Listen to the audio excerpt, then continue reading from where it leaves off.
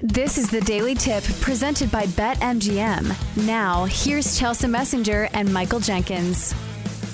So let's look at the association tonight and see if we can find some winners in the card tonight. Let's start off in New Orleans. Pelicans and Nuggets squaring off. Denver laying 4.5, and they have been off to a pretty hot start for a team that you would think it doesn't have a ton of urgency coming off a championship, but it feels like a team that's very blue collar. They bring their lunch pail to work every day, and it's business as usual for the Nuggets. Total 224.5 in this one. Normally the play is always taking the Nuggets at home, but this one's on the road. So PJ, do you see a side here that you like or a total? Yeah, I'm with you, Chelsea. If this game was at home, you would lean Denver. On the road, though, it's a little bit tougher. Pelicans snapped their 5-game losing streak the other night with that win against Dallas. They've had a tough schedule so far. They've already played Denver once. They've played Dallas a couple times. They have the Kings coming up here for a couple games. So it's been a little tough stretch for the Pelicans to start the season. Obviously with them, they're dealing with McCollum and he's been out. And Zion, you don't know which nights he's going to play. So they've really been relying on Brandon Ingram on a nightly basis. I'm going to pass on this game. It would probably be a lean to Denver just because, if you're getting really under anything with 2 possessions with them, it feels like a pretty good bet, but nothing strong for me in this game.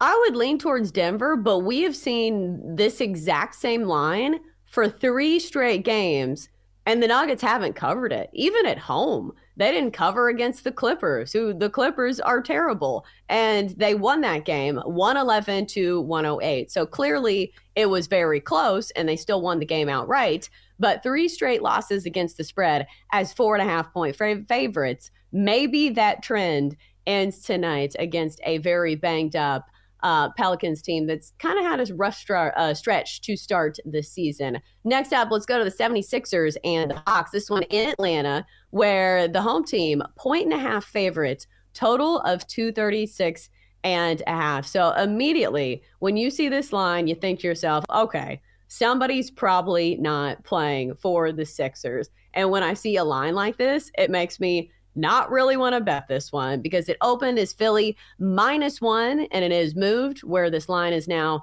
the Hawks sitting as home favorites. So I think it is Joel Embiid. Questionable for this game. Do we think this game is worth betting on if that's the case? No, like you said, this is one of those games you're going to have to wait until close to game time. Maybe you get involved live in it, but you can't bet it until you see the injury report. If anything, maybe you grab Philadelphia now at the +1.5 because obviously if Embiid does play, this line is going to flip and Philadelphia is probably going to be like a 3.5 point favorite. The line is telling you that he's not going to play, and it's a tough spot for the Sixers, obviously coming off that game against Boston. Now they go on the road and play Atlanta. I can't bet this kind of game. Obviously, Embiid is the reigning MVP, so important. So it's a pass for me. Maybe you take a shot with Philadelphia +1.5 for not a lot of money, hoping that maybe Joel does play, and then you get a great number if he ends up playing at +1.5. I think these games are really tough, especially for the slot that we're on. We're a morning show. I know you're just filling in, but still, this is the problem that we have every single day here on the show, guessing who's playing in these NBA games. So, PJ, I don't know how much you bet on the NBA, but what time of day is the correct time to assume that everybody is playing? Because at some point they have to announce people out, but sometimes it's right before the game. At what point in the day do you feel confident in betting on the NBA? Oh, it's a good question. Really no time of the day. I guess like 10, 15 minutes before would be the right answer. It's a good question. I think it varies for each game and what point in the season. Chelsea, we had people earlier this year, we had players earlier this year, second game of the season, and there was already load management, so sometimes you don't find out about this stuff until like starting lineups are announced. I think it varies for every game. This game, I would assume we're not going to find out about Embiid until pretty close to tip-off. So if you do want to get involved in this game, if you do want to bet a wager on the Hawks or the Sixers, and this is a 7 p.m. start, 7:30 start, I would assume that you're not going to find out until pretty close to tip. Yeah, that's why it's tough for me to have any faith in betting on the NBA. We have a few more games on the slate, but I do want to get to your college basketball plays. Of these 3 games that you're seeing here on the rundown, Lakers, Blazers, Kings, Spurs, Suns, Jazz, are any of them worth betting in your opinion? Or is there any kind of betting nugget that you think people should know before we move on to college hoops? Blazers I actually kind of like tonight, plus the points at plus 7.5. Lakers are 1-5 on the road this season. We were obviously just talking about what Philadelphia might do with Joel Embiid. This certainly could be a spot where maybe the Lakers rest some guys potentially. So just because they're not good on the road, this is a lot of points to a young Portland team. I could see them keeping it close. And then when the Kings team total over becomes available, I would probably take that against the Spurs. The Spurs have one of the worst defenses in the NBA, give up 124 points. Sacramento's on a roll right now. They've won 4 straight. So this seems like a pretty good spot. Obviously, we know what a solid offense the Kings have. They're starting to pick it up after a little bit of a slow start first couple weeks and going up against that San Antonio defense who gives up a ton of points to everybody. I think when that team total over becomes available, Chelsea, that's something I would get involved in as well. Yeah, Sacramento picking up right where they left off during last year's regular season. One of the premier regular season teams out west, and so far they have been very good at home, 4-1. This game is on the road, though.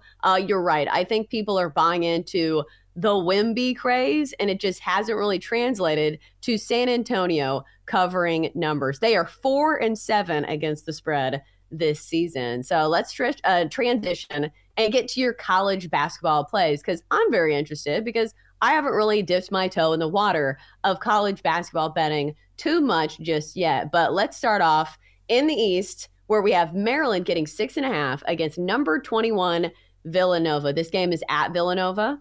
So PJ, what's the play, or what's the angle here?